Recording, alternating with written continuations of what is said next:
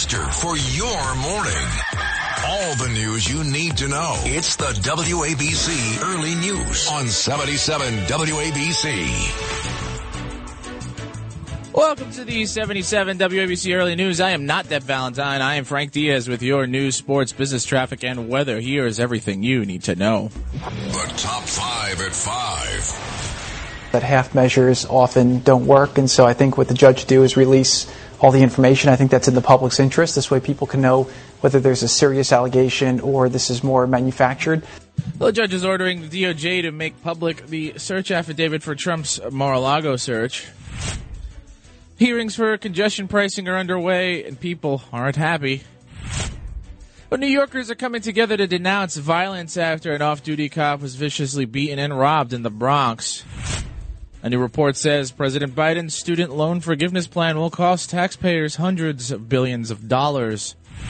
Though millions of Americans are behind on their power bills and are facing shutoffs, of the cost of energy has risen due to Russia's invasion of Ukraine. Well, a judge has ordered the Justice Department to make public a redacted version of the affidavit it relied on when federal agents searched the Florida estate of former President Donald Trump to look for classified documents. The directive from U.S. Magistrate Judge Bruce Reinhart came hours after federal law enforcement submitted under seal the portions of the affidavit that they want to keep secret as their investigation moves forward. The judge said the department must file its redacted version by noon today. Former Acting Solicitor General Neil Katyal was on MSNBC. I think the Justice Department won in a totally different way today, because I think that what those proposed redactions are going to be tomorrow, the part that's not redacted that we'll all get to see, I suspect it's going to have some damning information about Donald Trump. The redactions proposed by the department are likely to be extensive, so it's not clear how much new information about the investigation will be revealed. Federal agents are investigating potential violations of 3 different federal laws, including one that governs gathering, transmitting, or losing defense information under the Espionage Act, this according to the documents that were already made public. Well, drivers got their first chance to share concerns with the MTA about its proposed congestion pricing plan. The first of 6 public hearings was held last night and live streamed via the MTA website with representatives to field questions and comments. Drivers told CBS 2 they are not too thrilled with the idea. I don't think it's a good idea. Why? Well, inflation is here, so the more we pay, the less in our pocketbook, the less we have to spend. Well, the new congestion pricing program will create tolls for driving below 60th Street in Manhattan. The idea of congestion pricing is to create some $1 billion to help save buses, subways, and commuter rail lines, but many drivers say they shouldn't have to carry the burden. Customers who don't have Easy Pass could pay up to $34.50 more per day for driving into the area. If approved, the new tolls could be implemented by late 2023 or early 2024. Well, the community is coming together last night to denounce increased violence in the Bronx. It comes days after an off-duty NYPD officer was robbed and assaulted. Protesters are demanding safer streets, not only for citizens, but for law enforcement as well. Mohammed Chowdhury, a Castle Hill resident, spoke to CBS 2. Is more violation. We are not secured. We not feeling secured. One police officer is not secured. How can we secured? So we demonstration against this because maybe I will be next. Maybe someone will be next. Well, Tuesday, off-duty NYPD officer Mohammed Chowdhury went for a jog on Olmsted Avenue where he was attacked by 3 men near the Timbrel Avenue intersection. The 48-year-old was hit in the head and knocked unconscious. Authorities say the thieves took off in a black Honda sedan with his cell phone, keys, and wallet. Cops say they're trying to determine if an Inwood heist early last Friday was committed by the same violent crew where another off-duty cop was beaten unconscious. We'll talk more about that later in the show. Well, President Biden's federal student loan forgiveness plan will cost U.S. taxpayers between $440 billion and $600 billion over the next 10 years. This according to the Committee for a Responsible Federal Budget. The Committee for a Responsible Federal Budget settled on a central estimate of approximately $500 billion. This according to a report that was released yesterday. Biden announced up to $20,000 in federal student loan forgiveness on Wednesday. Students who attend college using federal Pell Grants qualify for the $20,000, but those who didn't use the program qualify for just $10,000 in forgiveness. The handout only applies to borrowers making less than $125,000 a year. I will never apologize for helping Americans, working Americans middle class, especially not to the same folks who voted for a $2 trillion tax cut that mainly benefited the wealthiest Americans and the biggest corporations, that slowed the economy, didn't do a hell of a lot for economic growth, and wasn't paid for, and racked up this enormous deficit. Well, more than 43 million Americans have federal student debt, amounting to a total of more than $1.6 trillion. Nearly one-third of those owe less than $10,000, and more than half owe less than $20,000, this according to the latest federal data. Critics have argued that Biden's program will contribute to already record-high levels of inflation in the U.S. Well, the U.S. is facing a looming crisis of utility shutoffs, with a record number of households falling behind on their power bills. Industry observers and experts are telling us about 20 million U.S. households, or about 1 out of 6 homes, are behind their utility bills, the most on record. This according to the National Energy Assistance Directors Association. Electricity prices have soared due to rising costs for natural gas, which has skyrocketed following Russia's invasion of Ukraine in late February. All right, well, former Attorney General Bill Barr painted an unflattering image of former President Donald Trump in a wide-ranging interview this week, describing his former boss as a man who relies on extortion and sabotage to maintain his grip over the Republican Party more than 19 months after leaving office. On Thursday's episode of journalist Barry Weiss's podcast, Honestly, Barr described Trump as someone who is all about himself and willing to pursue his personal agenda at the expense of the greater GOP.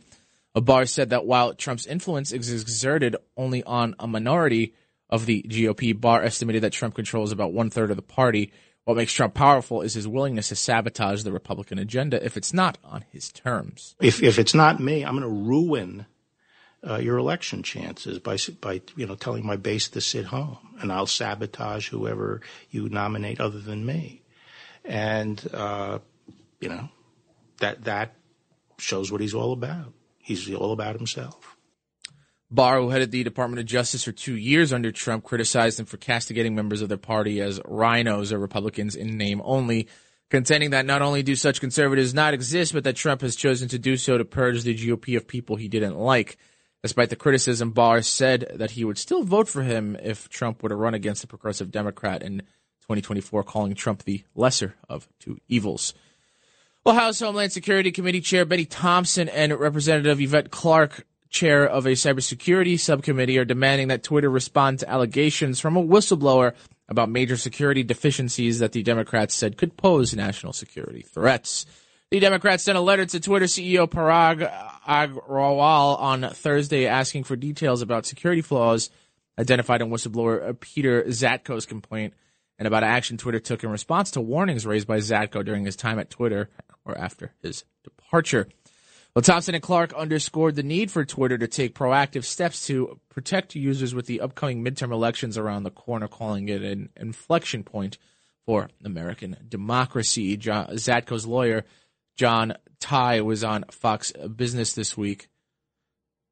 Zatko was Twitter's former security chief. He filed an 84-page complaint alleging widespread security deficiencies at Twitter, according to a copy of the complaint reported by the Washington Post earlier this week. Here's the disclosure goes into great detail, 84 pages, single space, hundreds of footnotes, dozens of enclosures, documenting how on the issues of privacy, information security, physical security, and integrity of the content on the platform, essentially the company was not doing what it said it was doing. The disclosure was reportedly sent to the Department of Justice, Federal Trade Commission, and the SEC, as well as several congressional committees. Well, 2 Florida residents have pleaded guilty to stealing the diary of Ashley Biden, President Biden's youngest daughter, and then selling it to right-wing activist group Project Veritas. This according to the Justice Department. Amy Harris and Robert Kurlander pleaded guilty to conspiracy to commit interstate transportation of stolen property involving the theft of personal belongings of an immediate family member of then-former government official for taking several items belonging to Ashley Biden in September of 2020. The charge carries a maximum of 5 years in prison. Kurlander has also agreed to cooperate with the government, though Ashley Biden is not named in the documents. A source familiar with the case confirmed they were her belongings. Biden had stored a handwritten journal containing highly personal entries, tax records, a digital storage card containing private family photographs, and a cell phone, among other things, in a private residence in Delray Beach, Florida, where Harris was also staying. After she stole Biden's items, she contacted Kurlander. They got in touch with a representative from Veritas. They met with the Veritas employee in New York City shortly after they made a contact with them. This according to the DOJ. Well, far-right Representative Marjorie Taylor Greene's Georgia home was swatted for the second time in as many days as early Thursday after a person allegedly made a fake suicide threat. Officers responded to Greene's home just before 3 a.m. after a local 911 call center received a report from someone supposedly threatening to kill his family and himself. This according to the police report. The person who allegedly identified himself as Wayne Greene claimed to have recently come out as transgender, an apparent reference to Representative Greene's views on trans rights. The responding officers said they made contact with Greene at her home and deemed the report to be false. Greene appeared on Real America's Voice. I'll order pizza and we'll have a party at my house in the middle of the night with the great police officers here in Rome because I love them so much. They are not going to cause me to be intimidated or back down. I'm not even scared of the left anymore at this point. The call came through on what appeared to be a suicide crisis line from an online chat, but it couldn't be tracked because the person responsible used the VPN. The Rome Police Department said in a statement that it was working in conjunction with the Capitol Police to investigate the matter. The sentence of James Coddington has been carried out. The time of death was 10:16 a.m. Oklahoma has executed a man for a 1997 killing despite a recommendation from the state's Pardon and Parole Board that his life be spared. 50-year-old James Coddington received a lethal injection yesterday at the Oklahoma State Penitentiary in McAllister. He was pronounced dead at 10:16 a.m., and Governor Kevin Stitt rejected Coddington's clemency petition and declined to commute Coddington's sentence to life in prison without parole. Coddington was convicted and sentenced to die for beating 73-year-old Albert Hale to death with a hammer. Prosecutors also say that Coddington, who was 24 at the time, became enraged when Hale refused to give him money to buy cocaine. 77 WABC time check coming up on 5:15. Over to my left shoulder, the illustrious Justin Ellick. Yeah, that's me. Here. Yeah. Thanks, Frank. Yeah. Yep, I am Justin Ellick here with your early news sports update. DeGrom Day went as planned for the New York Mets yesterday as the lanky stud was lights out against the Colorado Rockies bats in Queens, shoving 6 innings of 1-run ball with 9 Ks to go with it. The 1 run against DeGrom coming on a Ryan McMahon home run in the 6th. Given the dominance on the bump, it wouldn't take much from the New York offense to secure this victory. But Pete Alonso, as he usually does, made sure he did his part. And swing he does, and he launches one to deep left. Forget that. That is way out of here. Number 31 for Alonso, a 2-run shot, and it's 3-0 New York. That call courtesy of the great Gary Cohen, SNY. Number 31 on the year for Alonso would cap the scoring for the Mets at 3, and they wouldn't look back as they open up the 4-game set in Colorado with a 3-1 win. Game 2 is set for tonight at 7:10 p.m. Eastern. Chris Bassett will take the hill, going up against Colorado's Chad Kuhl. That's a cool name. As for the Yankees, they exploded on the A's out west, racking up 13 runs on 20 hits to bury Oakland by a score of 13-4. Big Giancarlo Stanton made his anticipated return, going 1 for 4 on the evening, adding this 2 RBI single to his name in the second frame. Hit sharply, a base hit to left field. Trevino scores. Here comes IKF. He'll score. The throw comes into second. Benintendi goes to third. It's a 2-run single for Stanton. And it's 4-0 Yanks. Well, thanks to Michael Kay and the Yes Network, Josh Donaldson would add 3 ribbies as well, as every starter in the Bombers lineup recorded a hit en route to the runaway win. Jamison Tyone was stellar on the mound to boot, registering 1 earned run over 6 innings of work. It'll be Garrett Cole's turn tonight at 9:40 p.m. Eastern as he gets the ball for Game 2, going up against Oakland's J.P. Sears. Look out for the Jets and Giants this Sunday at 1 p.m. at MetLife. Jets will be given 3 points if you're interested in throwing your life savings on the line for preseason football. I'm not. For more sports content, follow 77 WABC Sports on Instagram and Twitter. Here with your early news sports update. I'm Justin Ellick on 77 WABC. Thank you, Justin. We'll hear more from you later, as well as the Bernie and Sid show. Yeah, looking forward to it. Great. Let's over to Lou Dobbs with your financial report. This is the 77 WABC Lou Dobbs Financial Report. I'm Ryan Lang in for Lou Dobbs. Wall Street riding a modest 2-day win streak. Fed Chairman Jerome Powell's Jackson Hole comments coming today.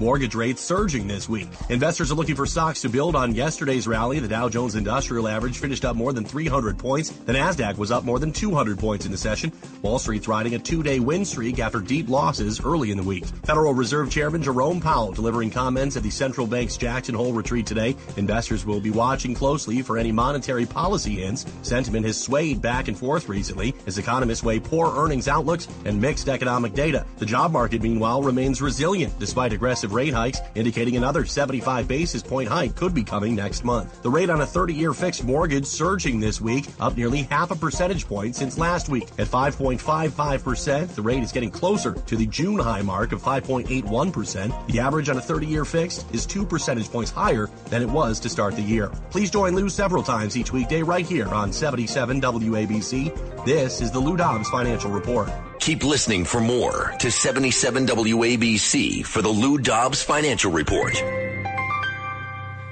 Taking a look at your futures, Dow Jones down about 0.25%, S&P down about 0.33%, NASDAQ down about 0.5%, gold down also about 0.5%, silver down not too much, about 0.08%, crude oil up about 0.75% to 73 cents at $93.25 per gallon. The WABC Early News. I meant to say barrel, not gallon.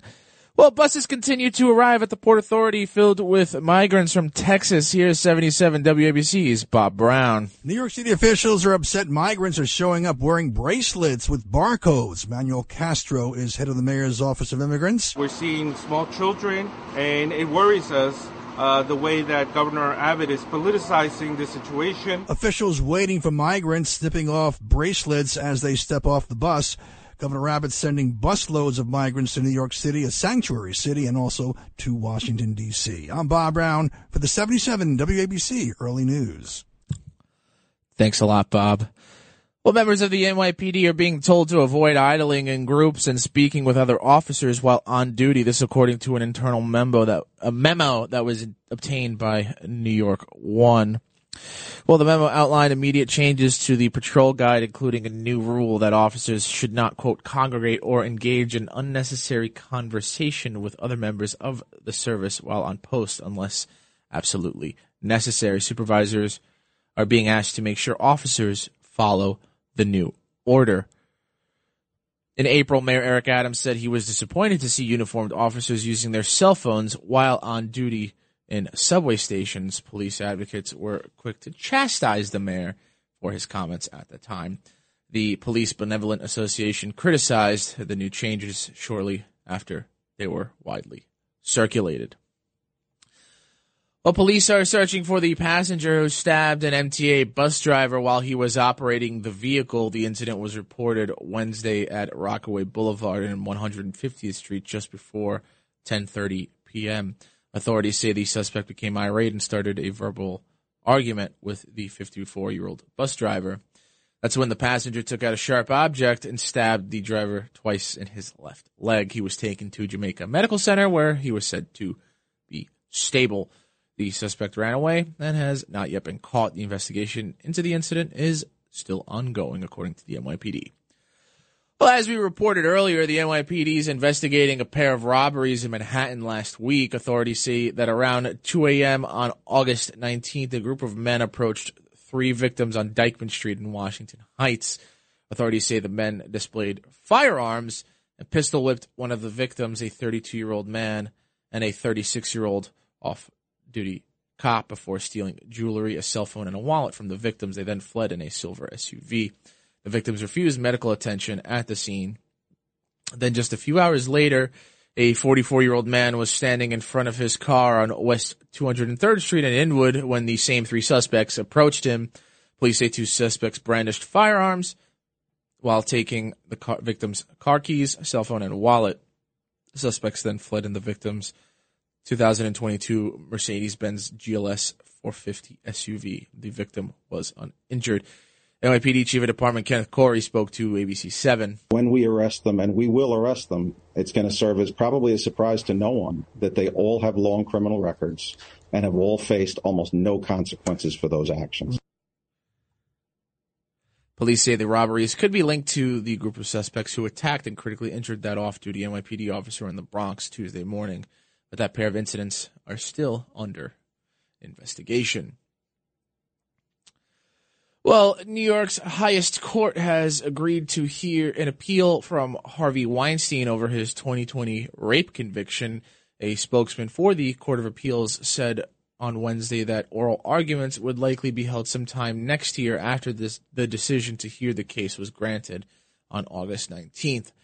Weinstein was convicted in February of 2020 in New York of forcibly performing oral sex on a TV and film production assistant in 2006 and raping an aspiring actress in 2013. The 70-year-old was sentenced to 23 years in prison and is currently in custody in California awaiting trial on other assault charges. Former trial attorney Brian Buckmeyer was on News Nation. When it comes to the women who did not have charges associated with their testimony, basically what the defense is saying is these women, their testimony was more prejudicial than probative, that Harvey Weinstein was convicted not based on the evidence, but based on the bad feelings that the jurors must have had towards him because of this insurmountable evidence that was piled on top of the actual charges. Well, back in June, an intermediate-level appeals court in New York upheld the conviction, rejecting the former movie mogul's claim that the trial judge unfairly let in testimony about accusations outside of the case. Weinstein's publicist, Judah Engelmeyer, said, quote, "We are hopeful and grateful for this rare opportunity." The Manhattan District Attorney's Office has not yet commented. Republican gubernatorial nominee Lee Zeldin accused Democratic Governor Kathy Hochul yesterday of ducking him by waiting to accept outstanding invitations to debate him ahead of the November 8th election. The incumbent agreed to go head-to-head with Zeldin last week, but she has yet to say when, where, or how many times she might share the stage with him. Zeldin, by contrast, has demanded at least 5 showdowns in cities across the Empire State. Well, both Zeldin and Hochul faced off with their primary opponents in multiple debates before their respective party primaries in June, which they both won with ease. The governor blasted Zeldin over his support for ending a state ban on fracking during a morning appearance on WNYC's The Brian Lehrer Show. This just is another example of how Lee Zeldin is, number one, out of touch with New York values, but also how extreme and dangerous it would be to have someone who is willing to just turn back all the progress we've made to protect our planet and protect the people of our state. Well, the governor also threw shade on her opponent's positions on abortion and gun rights, 2 key issues in her quest for a full term in office after replacing scandal-plagued ex-governor Andrew Cuomo last August. Let's take a listen to Jacqueline Carl, who has some info on new movies coming out this weekend. Going to the movies this weekend? You know, my mom always wanted to take me to England to learn about our family history. There's a wedding coming up, actually. You should come. I would love to, but I... Come on, everyone is dying to meet you. In the film The Invitation, a young woman attends a lavish destination wedding, unaware of the horrors that await. You think you live across from a superhero? Do you have a therapist, kid? Samaritan's dead. I pick up garbage for a living, pal. The movie Samaritan, starring Sylvester Stallone, is described as a dark, fresh take on the superhero genre. Other movies opening this weekend are 3,000 Years of Longing and Alienoid. For 77 WABC Early News, I'm Jacqueline Carl. Thanks, Jacqueline. Well, if you missed out on the Top 5 at 5 and other news, be sure to check it out on our website at WABCRadio.com, as well as take a look at our merch on WABCRadiostore.com. It's the WABC Early News on 77 WABC.